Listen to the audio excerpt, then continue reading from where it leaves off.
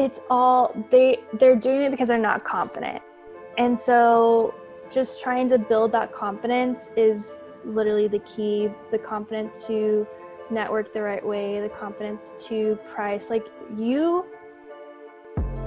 You're listening to the Gangstar Creative Podcast, where we talk and share real strategies, real tactics, and real stories from me and my badass guests to help Gangstar creatives and artists like you thrive in both your business and life. And I'm your host, Ivana. I'm an artist, creative entrepreneur, speaker, and best-selling author.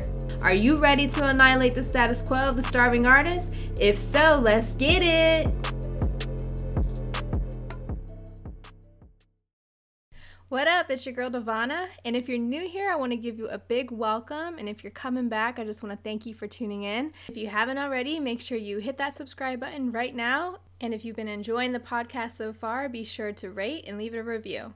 This week's Gangstar Creative is Alli Koch, and she's the hands and heart behind Alli Design, which she founded back in 2014. She's an artist based in Dallas, Texas, and she's turned her passion for art and design into a full-time career. She's the author of 2 published books, How to Draw Modern Florals and Florals by Hand, and she's on a mission to inspire others to create as well. You can find Alli's artwork on murals all around the Dallas-Fort Worth area and throughout the U.S., as well as merchandise in stores all around the country. When she isn't designing artwork, Alli is speaking on topics such as business and entrepreneurship to fellow creatives, whether it's on a panel or on her podcast, Breakfast with Sis, which she records with her dad every Saturday morning. While Alli has been able to work with some incredible companies such as Lululemon and Fossil and created things that have been nationally recognized, her favorite part of her job is still drawing from her bed while cuddling with her cats and drinking a Chick-fil-A sweet tea. We talk about a lot of awesome things in this episode like pricing and networking, so let's just go ahead and hop right to it.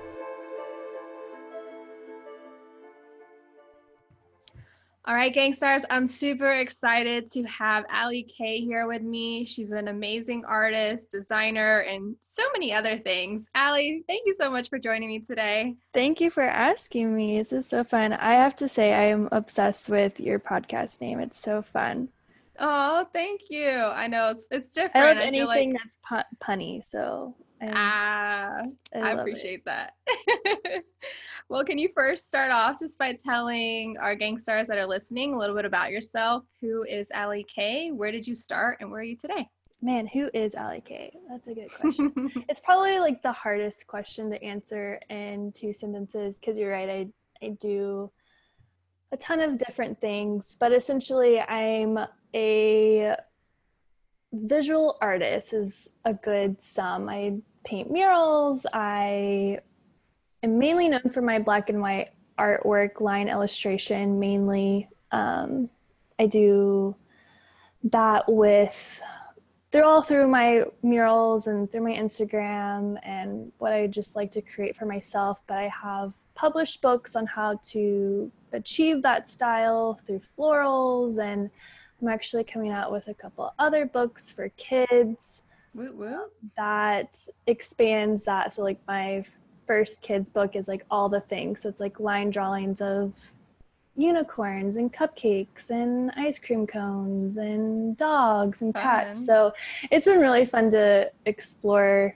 that side more because everyone just knows me as Alli, she draws flowers. It's like, man, I can draw so many other things, but it's a good thing I like drawing flowers. So yeah. So were you always an artist in that sense? Like, or did you have like a different professional background or career path going for you before you started dabbling into art?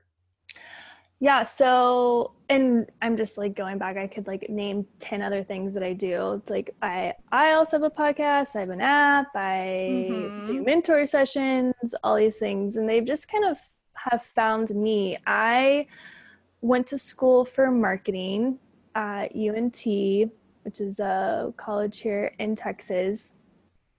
And I originally actually went to school for interior design. I thought that that's what I wanted to do. It was somewhat creative. I've always had like a creative bug, but I didn't think I was really great at art. I was never the greatest artist in my high school class. I was just kind of average. My husband loves to remind me all the time that he was in AP art and I was only in regular art. Savage. Yes. So I'm like, okay, okay. So I just like being creative, and really I hated school. I was like, what can I do that's somewhat easy that I could just get in and get out? Well, I psyched myself out. A lot of people are like, oh, you're not going to be able to do anything with interior design. So I was like, I guess I need a business degree. So I went into marketing thinking that that was the closest thing to something creative. I really, if I would have gone back, I probably should have done graphic design. I feel like that would have been more beneficial. Mm-hmm. I like toss, it's like everything happens for a reason. I met really great people in my marketing classes I probably wouldn't have met in my graphic design classes. So I don't know, it is what it is. But anyway, so I graduated with a business degree in marketing, could not find a job to save my life. It was the worst experience ever. I'm like, man, people are just missing out on this really great person. Right? Um, and that's when I just started doodling, and I had my first apartment at that time, so making art for that. What And year was this? um 20, it was like 5 6 years ago, so Okay. 2015 Okay, ish. cool. Yeah. And I mean, my friends found out that I was making canvases, and the rest is history. It just kind of have has grown and expanded into what people see now. Oh wow. So you're you were kind of on that path, basically wanting to do like interior design and whatnot, but you started dabbling into doodling. Was it always flowers? Did you always start out with like your Oh my iconic gosh. flower signature, or did it evolve from something else? You wouldn't And even like recognize. So I like opened up an what? Etsy and did all that shenanigans, and it was like pink and glitter and watercolor and gold shimmery, like complete opposite of what you see now. I was very, I'm at that time, I Camille, or I'm not going to be able to pronounce that word, but I was very influenced by the people that were around me. So in high school and college, sorority girls that were popular, I was like, oh, this is what I need to do and act and look like to get people to like me as well.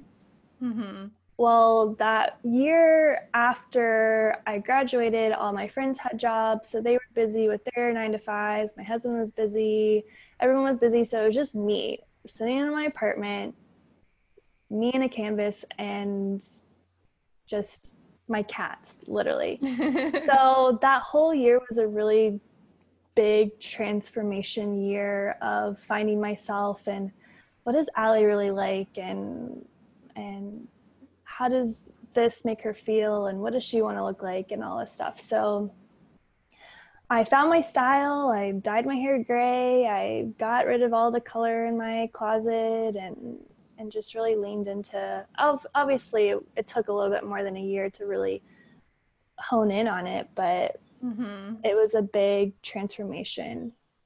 I tell people all the time that your brand is you. Like this is our Absolutely. it's our superpower. It's a thing that sets us apart from a Target or a Walmart or any other like bigger stores, Lululemon. Like they're really great and successful, but they don't have a person behind it that people can connect to. Like people can connect to you. Like that is our superpower. So finding yourself, if you don't fully know yourself, if you don't fully know your style, you don't fully know like how you want to decorate your house or how your hair color, and that's hard because there's some people that want to change it so much. Mm-hmm. Like I have friends that change their hair color monthly, but their style still stays the same. They just like to be Yeah. creative in their hair color. So Right. It's just it, figuring out like your brand and your overall aesthetic yeah, that people yeah, can pinpoint and recognize. Whether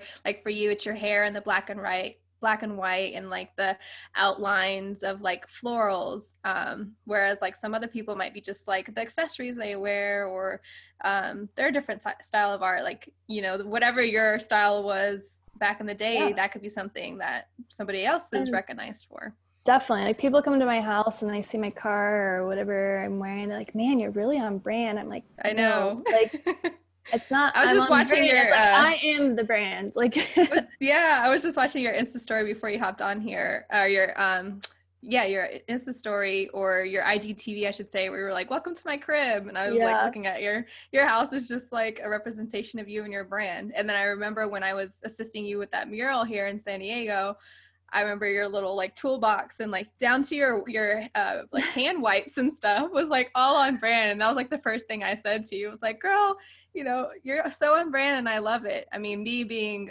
like an owner of a branding agency, I appreciate little things like that. So I just thought it was so cool to see yeah. you as a creative and an artist that actually like knows how to do that and do it the right way. Yeah, it's like those little things that people don't think about. Like I wear very minimal jewelry. I don't wear anything like on my ears, like have standard stuff. Like I don't have a lot of knickknackies in my home, and I don't have a lot of stuff on my wall. So it's like you can see that in my brand. Like my brand is really minimal and some simple and but very timeless and elegant. So uh, there's so many people right now that are struggling with that, and it's probably one of the biggest questions that I get of like, how do you find my style? And especially coming from me when I'm teaching someone essentially my style, they don't get that I'm teaching you how to draw the shapes and the concept. I'm not teaching you how to draw my style. So people trying to like take that out and finding their own style Mm-hmm. and how to do that. I was like, look at yourself first. That's going to be like the number one factor. Yeah, So, taking a step back, when you were like focusing on the artwork more, was there like a pivotal moment or like a specific project that kind of catapulted your career as an artist? so I started in the wedding industry. So my husband was like you. I've known him since I was 14. We've grown up together. Oh. Our only boyfriend, wives, all those things. So we grew up with the same kind of concept of like 9 to 5, that's what you do, business insurance, that's you need all that stuff. That is just the only example that we've always had. And so when I told my husband, I was like, hey, like people are paying me for my artwork. He's like, that's Mm-hmm. great. That can be like your hobby. I'm like, Yeah. but it could be my job. He's like, no, no, no. Like we need health insurance and all that stuff. And I'm like, yeah, do we? It's like, that's what you're there for. Like you can have the health insurance. And he's like, I don't know. So a lot of it was like trying to prove to him that this could be a full-time job and showing him that it's actually possible because we never had that example. So I knew I couldn't make a living just off of canvases and $5 cards that I was selling on Etsy. So I was like, okay, wedding industry, there's a lot of money in that. So I got into the wedding industry. At the time, I was actually modeling for an agency here in Dallas. And the big thing, and it still is kind of a big thing now, is like the style shoots where you're the fake bride. So I was always the Mm-hmm. fake bride because I had the look at the time. You probably would have never even recognized me. I had long blonde hair that was fake, tan, Yeah. like just the traditional bridal look. So I got booked for that all the time. But that was where I was able to meet a lot of the wedding industry and connections with that. So I got into the wedding industry fairly quickly, grew that fairly quickly because of having those connections and relationships. I knew Was it From just the doing the start. modeling, or was it doing art things related to the wedding So industry? What specifically? yeah, so it was both. So I quickly got out of the wedding, like the modeling. I didn't really like it. Um, they're like, you need to stop eating Chick-fil-A. And I was like, ooh, peace out. Like, so well, when I was playing Bride, I was like, hey, I can do that calligraphy. Like, if you need someone, let me know. And so I slowly just started bringing my stuff to the styled shoots, and they're like, oh my gosh, this is so great. And then that kind of slowly evolved. But so then I stopped modeling, focused on the wedding invitations, and was the sign person of the styled shoot versus the model. And I loved that way better. But I quickly realized, I was like, well, the brides aren't my customers. It's the wedding industry. It's the planners and the florists and the photographers. Those were the people. The minute I became friends with them and connected with them, then I was set, because I never had to. And to this day, I still don't. I still never send out any sales emails. I know, like, Pander, really good friends, Roxy and Phoebe, they were on the podcast. They're all about the sales emails and sending them like the out, outreach and stuff. thousands of them. I am very, very thankful, and I have yet to do any of that, because I am so hyper focused on word of mouth, and all of my projects and clients have come from that word of mouth. How many connections can I make? How can I be top of mind with them? And in order to do that, you have to connect with them and be friends and stay in touch and things like that. So that's been kind of my secret sauce, and how So you've done no advertising, no email outreach, no, like, I guess you could say like classic marketing. You really only relied on word of mouth and your networking. Yep. And I figured it out when I was in the wedding industry. I connected with the industry versus trying to connect with the brides. And the minute I connected with the industry, they were my marketing. All of my projects came from them. There were a couple that came from Instagram, just from seeing my Instagram and liking it and seeing what I was putting out there. Like, obviously, you're going to get people from there. And I get a ton of people from, like, that's how I've gotten Fossil and Lululemon. A girl in one of their programs or departments was following me, and someone mentioned Murals, and like, oh my gosh, I follow this cute girl, Alli K. You should reach out to her. So it's That's cool. I was going to ask that too, like how you got those were like your Instagram. Yeah. So it's a mixture of that word of mouth, and then the mixture of, like, truly, I know it's so catchy and so trendy of, like, be authentic and show you on Instagram and show yourself. It freaking works, though. It totally works. Like, the more you can put yourself into Instagram and show yourself and treat it as a tool of, like, just hanging out with other people, then they're gonna attach to that and be like, oh, I want to hang out with you. Oh, I want to be your friend, and you kind of become like the cool kid of the party that everyone is attracted to. So, what would you say is like? So for anybody that's listening, maybe they're more of like on the introverted side, or like they're not that great at networking. What is your, I guess, like, for a lack of a better like phrase, like your secret sauce to connecting with your network? So you were saying, like, you relied on word of mouth, like in your in-person connections, keeping in touch with those people in the industry. Like, what were some of those things that you were doing to make sure that you were on top of mind, or to build those types of relationships where, like, they always came to you and always referred you for business?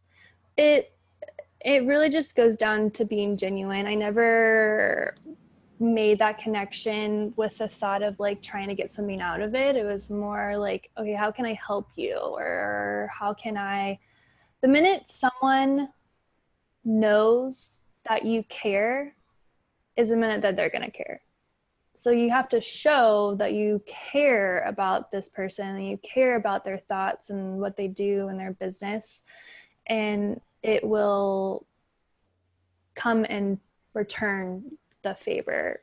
It might not be immediately, but down the road, it always happens. At least for me, it's always happened. I remember I would go to markets and not get any customers or not get anything, but I met someone that was also at a booth. Nothing really came of it, but then 2 months later, they're like, hey, well, I met you at that booth. Like, there's this really cool project. You want to collaborate on it? I'm like, yes. Like, that's how, like, those are the things and the connections, and just being, I think a lot of it too is being observant. Like, you could be shy. Absolutely. And you could be, you don't like to talk to other people, but if you're observant and you can see, like, oh, that person has really great talent and I could use it for this. And I just said that, and like, don't take me wrong, like, I'm not like constantly like, ooh, I can use you for Yeah, X, it's Y, just and more of Z. a high It's level, more of like, like, yeah. like, you can collaborate, and you just have to, it's hard. It's like hard because everyone's story is different too. Like, I used to be super shy in college and high school. Didn't really talk, like, just went to school, went home, didn't really do any extracurricular activities, never partied that much. But I started to notice the more I put myself out there, the benefits that I were getting in return were worth it. So I knew that I needed to practice confidence. I don't think people just think that you're born with it, and that's not the case. Yeah. I think that it's definitely something that you have to practice and work on. So that's exactly what I did. I just practiced confidence. I remember that there's this thing called Pinners Conference, and I don't know if you know about it, but it's like pinners on steroids in person. And they asked me to teach a class. I was like, yeah, totally. I've done this You say before. pinners for people listening who might not know. Are you Pinterest. talking about, like, okay, gotcha. Yeah. So yeah, literally like a Pinterest board, but in a conference. Like, there are booths Gotcha. and classes and how to. It's a really great concept. So they asked me to talk and to teach a class. I was like, yeah, that's great. And they're like, all right, it's gonna be 200 people signed up for your class. And I'm like, oh shit, I have never talked to 200 people. That is literally like a keynote speaker situation. Luckily, I have a really amazing dad, and he does that for a living, and so he coached me through it. And he's like, That's good. just make sure that they can relate to you, tell a story, and own what you're saying, and you'll have them hooked. And it's exactly what happened. And so I, coming from never ever ever speaking, like, my largest class was maybe 30-40 people, to 200 instantly, never practicing, it went well and everyone loved it. I was like, all right, this is it. I can do this. And my confidence just built the more I saw that people were attracted to me and my personality. It helps. So yeah, I love that you said that, like, practicing confidence, because I know even for me, like, that's something that I've had to do over the years, because I'm naturally introverted. I grew up like really shy with not a lot of confidence, and like being an entrepreneur, you have to put yourself out there and you have to talk to people. I mean, now I do public speaking and, you know, podcasting, and I go out and actually talk to people when I'm at events and things. But I always tell other creatives, it's like, you have to turn on your extroverted switch and you have to practice talking to people. You might feel silly at first, but the more you do it, the more confident that you will feel, and the more empowered you'll feel in, you know, in your worth and what you can offer to other people and to the world in itself. 100%, So 100%. did you, how did you like transition into doing murals? So here you are in the wedding industry doing like calligraphy, like invitations, you're doing like signs. How did you start kind of paving your way into painting big murals like around Dallas and around the United States in a sense? In the wood industry, I was overflowing of my apartment, so I knew I needed to find something else to have more space, meet brides, all that stuff. I found a studio that was literally down the street from my house off Craigslist, was really great. And I asked her, I was like, hey, like there's a bunch of white walls. Can I paint that?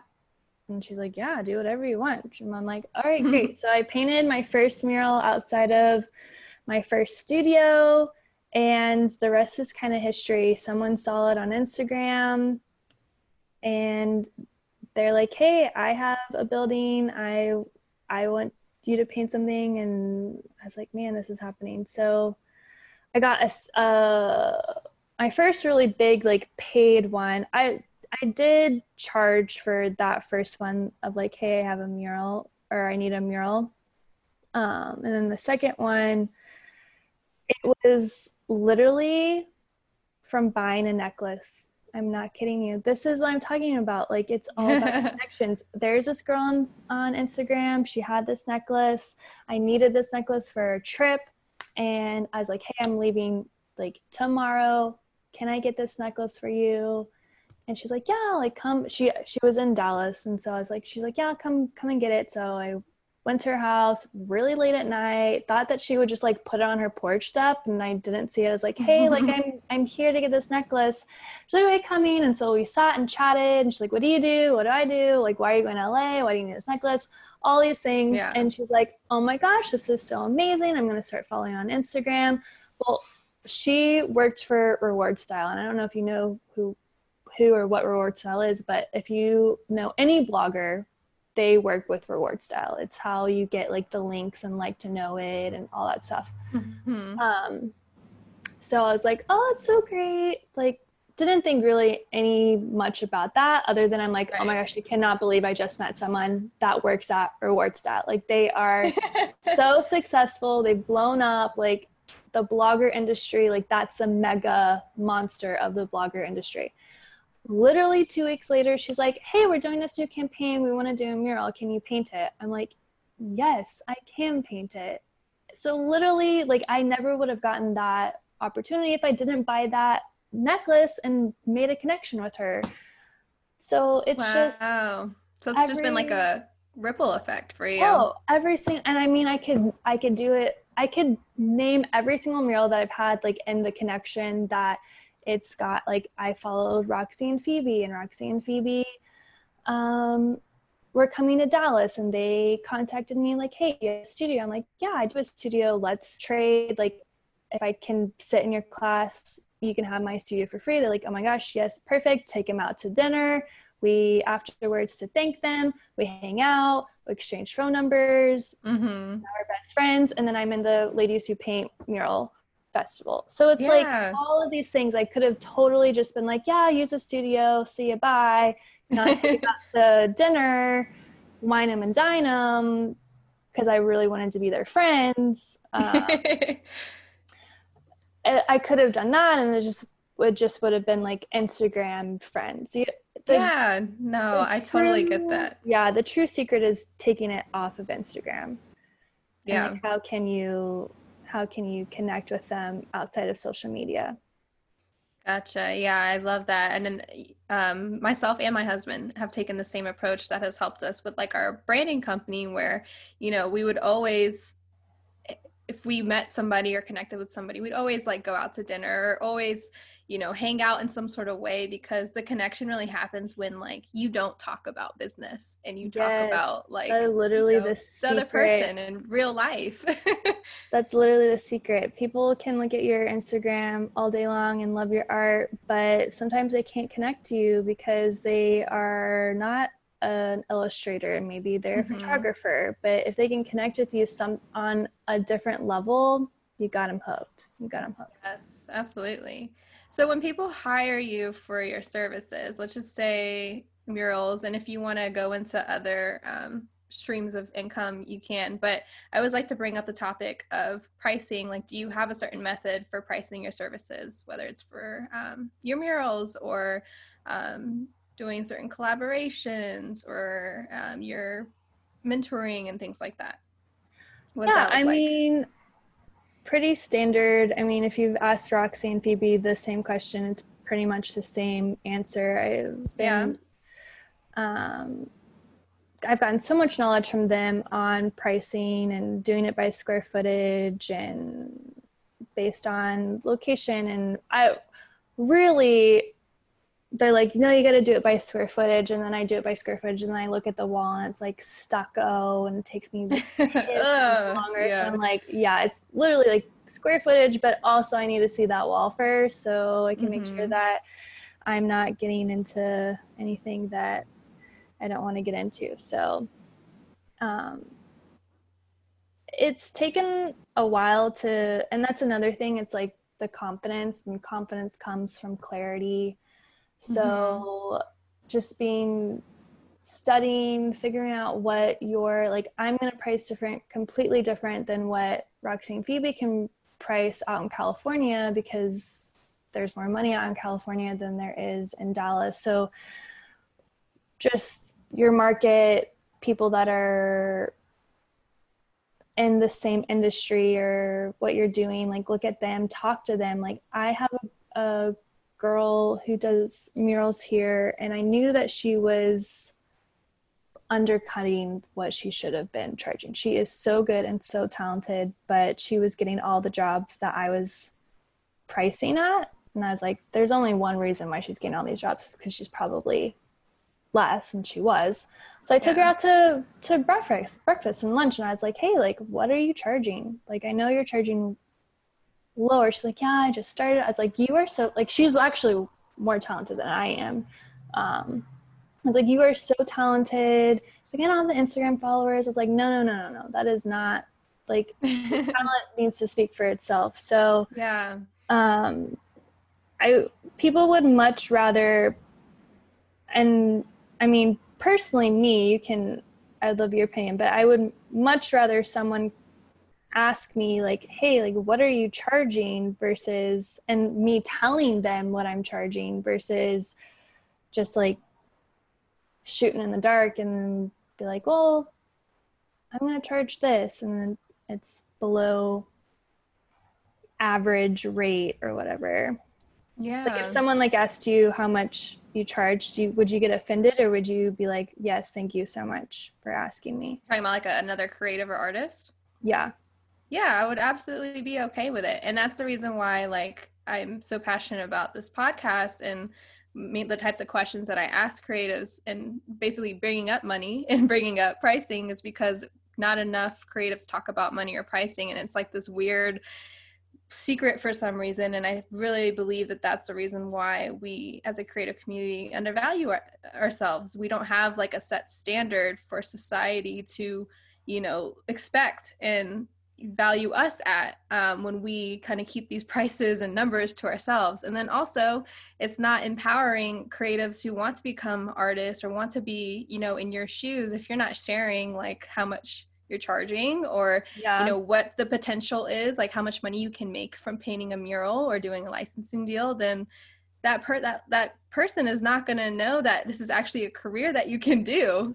So many people think that you have to be a starving artist, or like there's no money in artwork, but there's so many creatives who are successful. So that's why I'm interviewing people like you, where it's just like, you're doing the damn thing. So it's like, how are you doing it? And sharing your story is going to empower somebody who's listening to really like go after what it is that they want to do. Because who knows, if somebody's listening, someone told them yesterday, like, hey, you want to do illustration or you want to paint flowers on walls? Like, that's stupid. It's like, no, I just listened to this interview. This girl, Alli, like, she's doing the damn thing. Like, you know what I mean? Yeah. I think, and going back, like, I think a lot of people that don't talk about it, they're worried that they're going to take it and tell them, and then they're going to be like, oh, $500 cheaper. So as long as, like, if you really are serious about it and you really are curious, like, respect the information that you're getting and respect the industry and respect the time and effort someone Mm-hmm. is putting into you, and don't like try to Undercut undermine. them. Yeah. Yeah. Yeah, for real. So what would you say, what would you tell those listening, like either share like what's the most you've ever got paid for a mural, or what can you share is like the most that you know that someone can make from a mural? Oh, Roxy and Phoebe are making like thousands, like Mm-hmm. 50 Yeah, I know they grand shared in that. murals. Like that's insane. I definitely haven't been there at that point. But it's definitely, I don't do anything less than $2,000. Like that's my, I never, I love I, that you have like that yeah. minimum at And least you have, bar, you and know? you have to have that minimum, because when if you do something less than what you're more comfortable with, then you're either going to just regret the project. It's going to take you, you might break even with if you need to hire help, or the person is just going to nickel and dime you on revisions and stuff like that. Like it's just Mm-hmm. not like, that's like, find your number and stick to it. Like I do it for branding, murals, anything that's a really bigger ticket. Or custom art, like that's it. Like nothing under $300, nothing under $2,000, nothing under $800. Like that's, you have to I have a love that. for everything. Yeah. Yeah, that's so good. Um, you've done like a bunch of different licensing deals. What does that look like? That's something that I haven't tapped into, and I look forward to having the opportunity to. And I'm sure a lot of people listening would love that as well. So what does that look like when either you reach out or somebody reaches out to you and you begin that kind of collaboration with a different company to license your artwork onto products and things? I'm trying to think of like the last one that I did, that's like fresh in my mind. Didn't you do like wedding veils, or I think Yeah, you that said? was good. It's um they're all different. There hasn't been a single one that has been the same. Um and a lot of this is under contract and confidentiality, so Mm-hmm. I can't like go dive deep into numbers. Yeah, Um but okay, so if you take out the numbers, like what does that process look like? Literally every single one of them is different.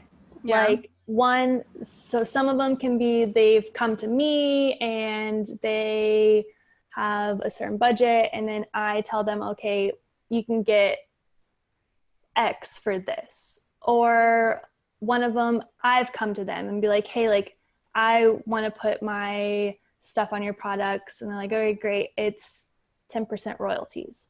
Or it's, you can do, if someone comes to you and they want you to have your products on them, and it's like a smaller business, not like a larger business, a lot of times I'll be like, okay, it's gonna be, just to make math easy, $100, but you only get 100 pieces to print. If you Mm. want to print more pieces, then the price goes up.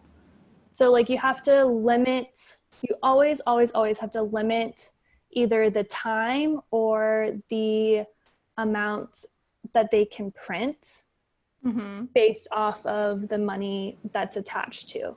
I think a lot of people aren't aware that they can limit, and they're just like, oh yeah, willing it. Like there's, to do an unlimited license deal is like Crazy. crazy, and no business has the ability to do that. Or a lot of businesses will kind of like, I don't think that they're doing it out of harm, but I just think that they are like, yeah, just whatever, unlimited. And then you're like, no, like this is like, this, you can't just get this forever. So you have to kind of like, you're the boss, like you make the rules. So you're gonna be like, okay, well, you can have this for this year, or you can have it for 200 prints, and limit it that way. So most of the time it's been like that, where there's been a certain number, a certain project amount, and then I'm like, okay, well, you have this for either 1 year or up to 200 SKUs. Gotcha. Yeah. Okay, that makes that's pretty much like a lot of what I hear when it comes to um, people doing licensing deals. Like everybody's always said, like it's different, per project. Completely. Literally, like It's just kind of like you have there's to no figure really out rule what's good book. for you or what's good for the business that you're collaborating with too. Yeah, I have never, every license contract, I have to start it from scratch, every single one of them, because every single company and business and product is different. So there's Yeah. either like 5 different products or one product, or they're a small business, so they have a limited amount of money. So you have to really tighten up that. And I'd say that so much for murals too, or branding, like really with anything.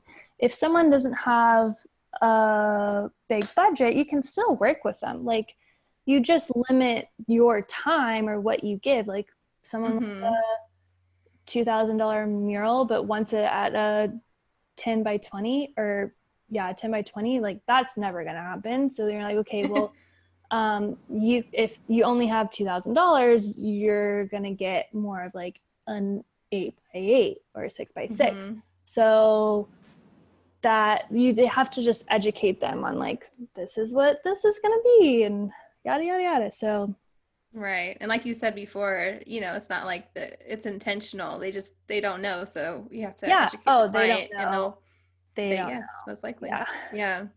That's cool. So you have different kinds of multiple different revenue streams. Can you share what those are? Because I know you have, like I said, like you have the mentorship, the murals, but I know you have like passion projects too. I don't know if they're revenue streams or not. So can you share what those are, and then also share like, what percentage of that would you say brings most of your business or most of your revenue for your business? Definitely, probably murals. Right now, that's not the case. So I like to call like my business pies business insurance, essentially, and Mm-hmm. having multiple, like, if someone is just doing wedding invitations and is only offering wedding invitations, I tell them you're not gonna sustain. You're not going to make your business successful just by offering one thing. So and I learned that early on. I was like, there's no way I'm going to be able to make a salary income just off of cards and canvases. And like a salary Right. income, like 30 grand and above. Um, Mm-hmm. so I knew that I was like, okay, I have to offer more than one thing. Roxy and Phoebe talk about this all the time too. I think their number is 7, like 7 different ones. And I think that is really great to strive for, but that can be very overwhelming to some people. Um, so I definitely know that you have to have at least 3 or more to have kind of that business insurance. So like for right now, COVID's going on. And my we'll say like 5 that bring in streams of income right now. Out Mm-hmm. of my 5, some of them are at 0, but then some of them have X'd times 3 because I was able to put more of my eggs in those baskets. So, Gotcha. and they all kind of fluctuate. So just because one is at 0, one is always going to raise. It's just the math. If one's gonna go Right. lower, one's gonna go higher. So it's like that business insurance of like there's something always gonna be happening. So before let's pretend COVID isn't happening and everything is fine and Normal. normal and great, because I do think that it will eventually go Yes. back there. It'll just take some time. So before COVID, it was definitely murals, and then the second one probably a mixture of brand illustrations and brand collaborations. But I have those as 2 separate ones because they're either logos or they're collaborations. And then I have mentoring. I have a podcast that it technically doesn't make any revenue right now. We get some sponsored like, hey, can you mention, shout us out, and we'll pay you. Right. But it's nothing that we're really, like, I can monetize it if I want to. I have an app that makes some money, but apps are very, like, it's a cool thing to have, but you don't make a lot of money off apps. And then my books, actually, I probably would say my books are the second. I keep forgetting all these things. I have my books, and I think that's it. Yeah. How did you get your book deals? I was very grateful and very fortunate to have a publisher reach out to me. Again, like, it just Wow. goes back to, I've never ever, like, knock on wood, cross my fingers, pray that and a lot of times I'm like, gosh, I'm just getting so lucky. My dad's like, no, this is not luck, this is your hard work that you're putting into it. And it was really hard for me to see that, because I wasn't doing what a lot of people were doing and what a lot of people were saying to do. But then I'm like realizing, I'm like, no, actually I'm doing a lot of like behind the scenes stuff. And because I'm doing those behind the scenes stuff, it's producing this. So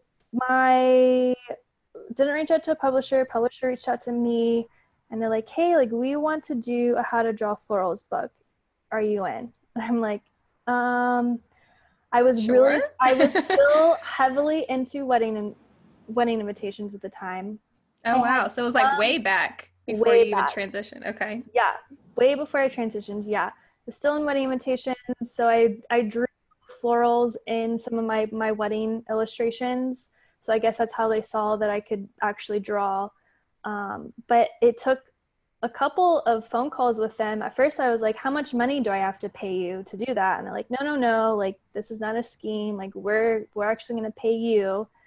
And I was like, I don't know. I was like, there are so many other, because at the time there were so many other people that I looked up to that were drawing amazing florals. I'm like, why are they not asking them? Like, I don't get it. And my dad was like, they asked you for a reason. Girl, you better take that blessing. Yes. I was like, he pretty much was like, you're not doing this, you're doing it. I was like, okay, I'm gonna do it. But I talked to them, and they're like, we saw the servant's heart that you had, and we saw your personality through your Instagram, and saw that you were willing to teach others, and we were so attracted to that. Like, those are the things that publishers are looking for. They're not looking for the talent. There's so many people that are talented.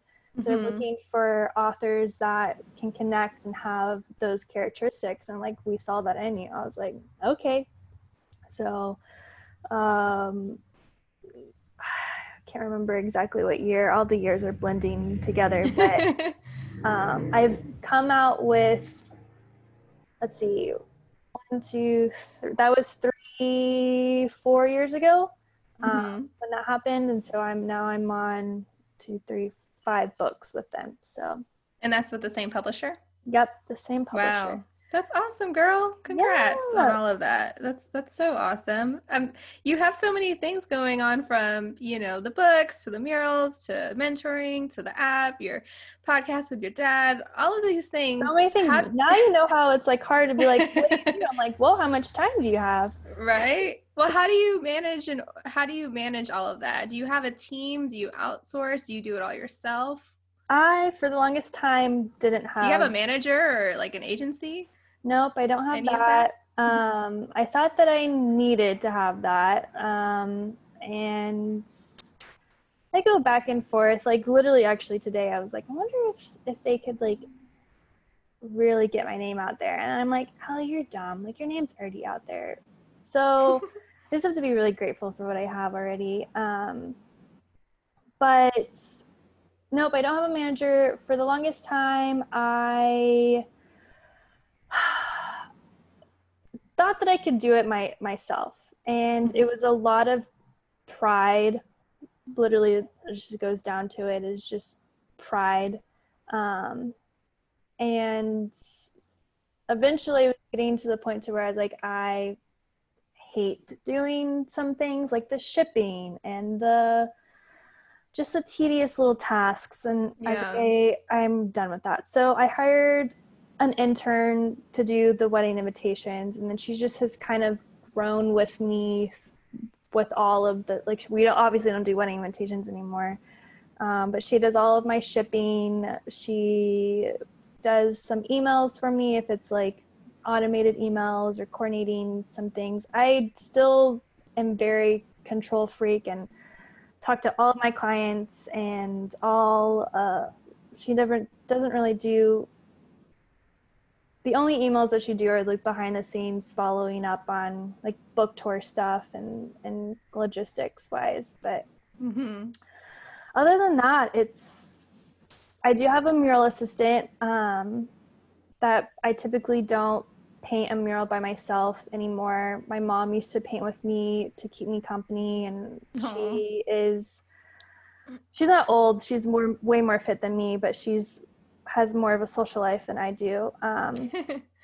So she kind of retired from that role, and I hate painting by myself, so I'm like, I need a mural assistant. So and it just goes by so much faster when you have someone there. So cool. Well, it's good to know that, you were just like, I can't do this all by myself. Like most creatives, because we're so handy, we feel like we can just do everything. But there comes a point where it's just like, you don't have to do everything yourself, and usually once you do get that help, you're like, man, why didn't I do this sooner? Seriously. And it's like one of those, for the longest time, I'm like, well, they're buying me, like they're hiring me for me. So it was hard for me to wrap my head around of like, I can't hire an assistant. Like, they're not me. And I was like, well, there's so many things when you really like sit down and look at all the things that you touch that don't have to have like you in it. It's a lot. So yeah, just like thinking it at that way versus trying to do it all your own. Kill yourself trying to do that. Yeah, for sure. Well, we're coming to the end of our conversation, unfortunately, because I know you are short on time. I know, but I do have just like a couple more questions. Yeah. One is just, I always ask everybody this is, how do you think we as a creative community can annihilate the status quo of the starving artist? Do you have any like parting tips or advice to share? I think it's, again, that building confidence. I think a lot of artists that, I never want to say that they're like starving, because that is, yes, that's where the thing is, but you never know like what their situation is. But the artists that aren't making a salary income, it's all they're doing it because they're not confident. And so just trying to build that confidence is literally the key. The confidence to network the right way, the confidence to price. Like they make, like, it's all up to them. Like, they can make this much money. Multiple people are making this much money. They've seen it proven, but if they don't act on it, then it's never going to happen. So like, it's not given to you. Like, none of this is given to us. It's all worked for. And so eliminating that starving artist mentality is just building that confidence and having other artists help build confidence and teaching others how they're doing it. And I think we don't physically and fully absorb what we're doing and what we know until we teach or share about it. And so the more that we can all share and get together and strive to eliminate that stereotype, the better. I love that. That's so good. Well, what's next for you? What can our listeners look forward to? Obviously, some things are limited because of the COVID stuff happening, but I know. Anything exciting coming up? Yeah, a lot of I'm coming out with some fabric, which will be exciting. Hopefully these like 10 murals that are in queue, hopefully those actually happen. There's just so many stuff that's like just put on pause, and I think that's probably another reason why I'm not too worried, because like I can see the jobs, I just can't do the job. Right. So I have tons of murals lined up and more collaborations, and I have my very first kind of art installation experiment with Sweet Tooth Hotel that will be opening up if you ever come and visit Dallas. Cool. And then, yeah, that's been really great of just kind of like stepping outside of murals and the iPad and making something that someone can experience. That's been really fun. And then diving into kids books. I've been doing how to draw books for 3 years now, but I think the kids category is going to be a whole different ball game, and I'm really excited to kind of build the confidence in the next generation, which is cool. I love that. I love that. Well, Alli, congrats on all your success and all the things that you've done and are about to do, girl. You provided so much awesome value in sharing your story and business tactics and strategies. So just thank you so much for your time. Thank you. This has been so much fun. If you enjoyed this episode, please subscribe, listen to a couple more episodes, and share it with a fellow Gangstar creative. I would also be forever grateful if you left a review letting me know what you loved and what you'd like to hear more of. And as a thank you for leaving me a review, I'll gift you both my 10 ways to create a Gangstar brand PDF and 5 ways to boost your online sales PDFs. Just screenshot your review and DM me the picture on Instagram at Devonna Stimson, and I'll send it right over to you. Until next time, cheers to annihilating the status quo of the starving artist.